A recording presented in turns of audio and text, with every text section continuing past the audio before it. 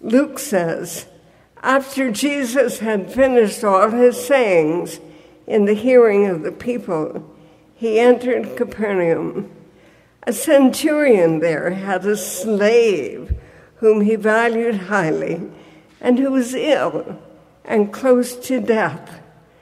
When he heard about Jesus, he sent some Jewish elders to him, asking him to come and heal his slave. When they came to Jesus, they appealed to him earnestly, saying, "He is worthy of having you do this for him, for he loves our people, and it is he who built our synagogue for us." And Jesus went with them. But when he was not far from the house, the centurion sent friends to say to him, "Lord, do not trouble yourself, for I am not worthy to have you come under my roof. Therefore I did not presume to come to you, but only speak the word and let my servant be healed. For I also am a man set under authority with soldiers under me. And I say to one, 'Go,' and he goes, and to another, 'Come,' and he comes, and to my slave, 'Do this,' and the slave does it." When Jesus heard this, he was amazed at him. And turning to the crowd that followed him, he said, "I tell you, not even in Israel have I found such faith." When those who had been sent returned to the house, they found the slave in good health. The word of God for the people of God. Thanks be to God.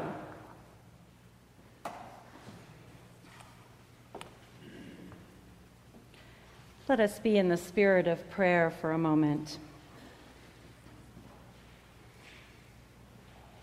Holy and loving God, we inch forward in vulnerable and wounded ways today, hoping to hear a word for our lives.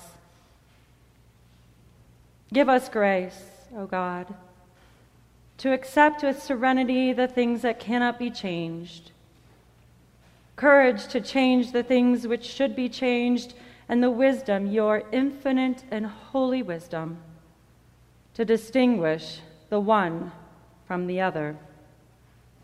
Amen. Oh, sorry. I need to check my emails for just a minute. 48 new emails? What do I do? Who do I call? I need help. I know. I'm going to write a new one. 2. Jesus-Christ @gmail.com. CC Holy-Spirit @gmail.com. From Heather @fcucc.org. Subject, walk with power. Dear Rabbi Jesus, I would like to begin by saying how much of a fangirl I am. I love your work. I have read all 4 Gospels, several times. Twitter has been blowing up with all of the miracles you perform, and I love how your disciples post Instagram pictures of your travels. Oh, clearly, I follow you on social media. I've listened to all your sermons on your podcast, and I'm a member of this Facebook group where preachers explore the many meanings of your words. I hope it's okay that I'm writing as someone who is not Jewish, but I hear that you care about people who are outside of Judaism. Like I said, I follow you closely, and I want to be just like you. I don't get it all perfectly all the time, but I am doing my best. The reason that I'm writing to you is more than that, Jesus. You see, I've been called to lead a church in Colorado Springs. I really do feel called to this place. It's a good fit. There are so many funny and educated and spiritually mature, exceptional people in this church. I have a deep affection for the people in this place. They look to me for guidance and wisdom. They look to me for hope. It's such a privilege to serve them. Most days I can't believe I get to do this job. Here's the thing, Jesus. Here's the thing. We are in a crisis right now. My people are in pain. They are anxious. They are grieving. I won't go into details. There are just too many versions of the story at this point anyway. I have lots of great leaders surrounding me, and they are giving me good advice and incredible, valuable feedback. But my biggest concern isn't about leadership. My biggest concern is for the broken hearts of my people. Many people are angry at the church council and at me. Some of them harbor suspicion and distrust. Some of them are grieving the people that they love. Some of them are sad to see their church family fighting. Some of them are disappointed. Some of them are confused. And some of them are even ready to move on from all of this. I really hate to ask you for help, Jesus. I myself am a woman of privilege in a community of people that experience a variety of privileges: race, gender, sexual orientation, education, religion, socioeconomic status, military, and citizenship. We can hire leadership consultants and get the Rocky Mountain Conference minister to come down to help us. We can send myself and others on the staff to conferences and continuing education. We have all the resources to do that. We are empowered. My sense, though, is that we need something else. My sense is that we need something more. Your disciple Luke wrote about a high-ranking centurion whose slave was deathly ill. The Roman soldier had our kind of privilege. He had status and he had rank. He admitted that he could command many men to do things, and they always would do it, and he didn't always say it with sensitivity. The centurion was used to having power and control of his surrounding, and so are we. But life tends to knock even the powerful on our butts. And what knocked him on his was that soldier loved his servant. And that was unusual, and it was cause for a very powerful man to feel powerless. Like you, Jesus, most spiritual practitioners view life's challenges as a way to surrender to a power greater than ourselves. Unfortunately, for 21st century Westerners, Christianity aligned itself with imperial thinking. And when you are aligned with empire, you unconsciously prefer a spirituality of achievement and performance, worthiness, perfection, and willpower. It's as if Christianity has been saying for all these years, we have the perfect medicine for what ails you. It's called grace and mercy. The only requirement for receiving it is to actually never need it. The church focuses its moral program on a path of ascent and control rather than descent and powerlessness. I have this favorite mystic. Her name is Julian of Norwich, and she understood the great turnaround and said proudly, "Our wounds are our very trophies." And the American mystic and songwriter Leonard Cohen echoes this notion in his song Anthem. Forget your perfect offering.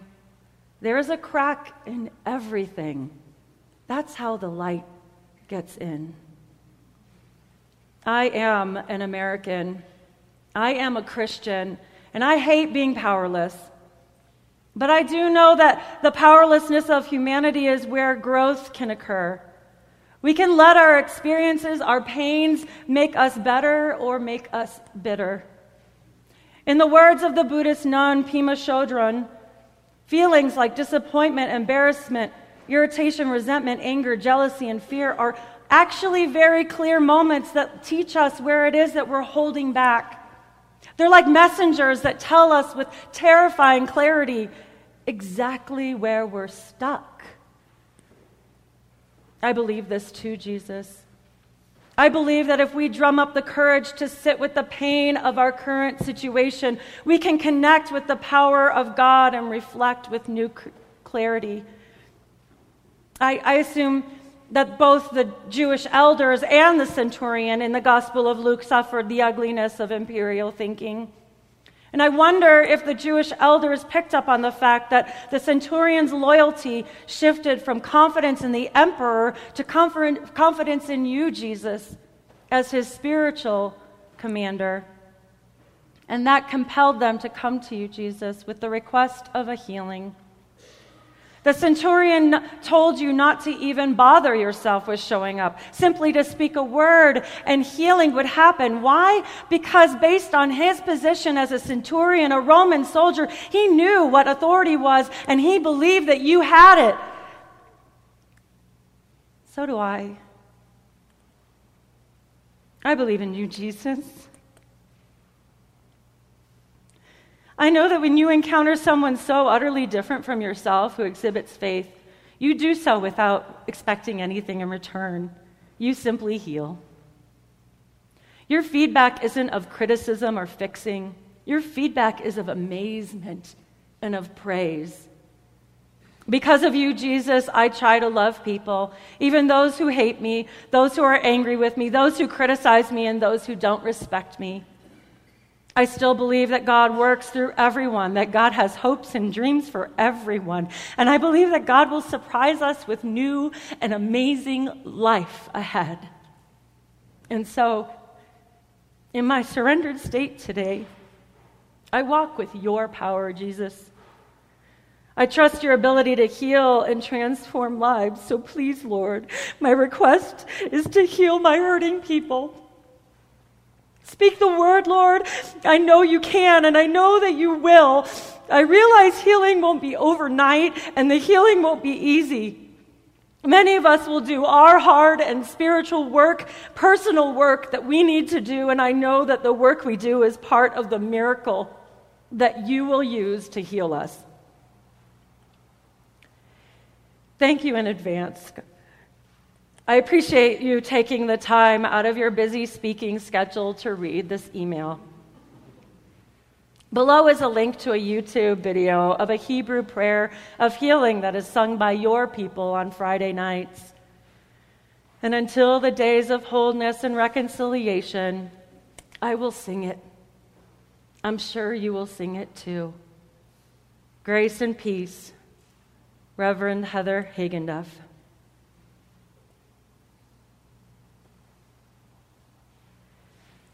Mi sheberach avotenu mechor abrecha limotenu. May the source of strength who blessed the ones before us help us find the courage to make our lives a blessing, and let us say, Amen. Mi sheberach imotenu mechor abrecha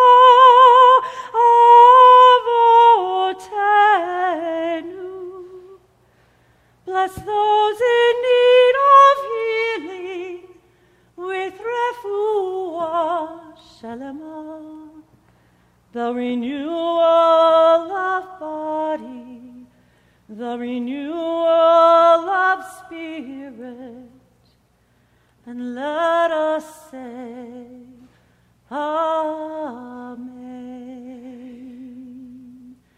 and let us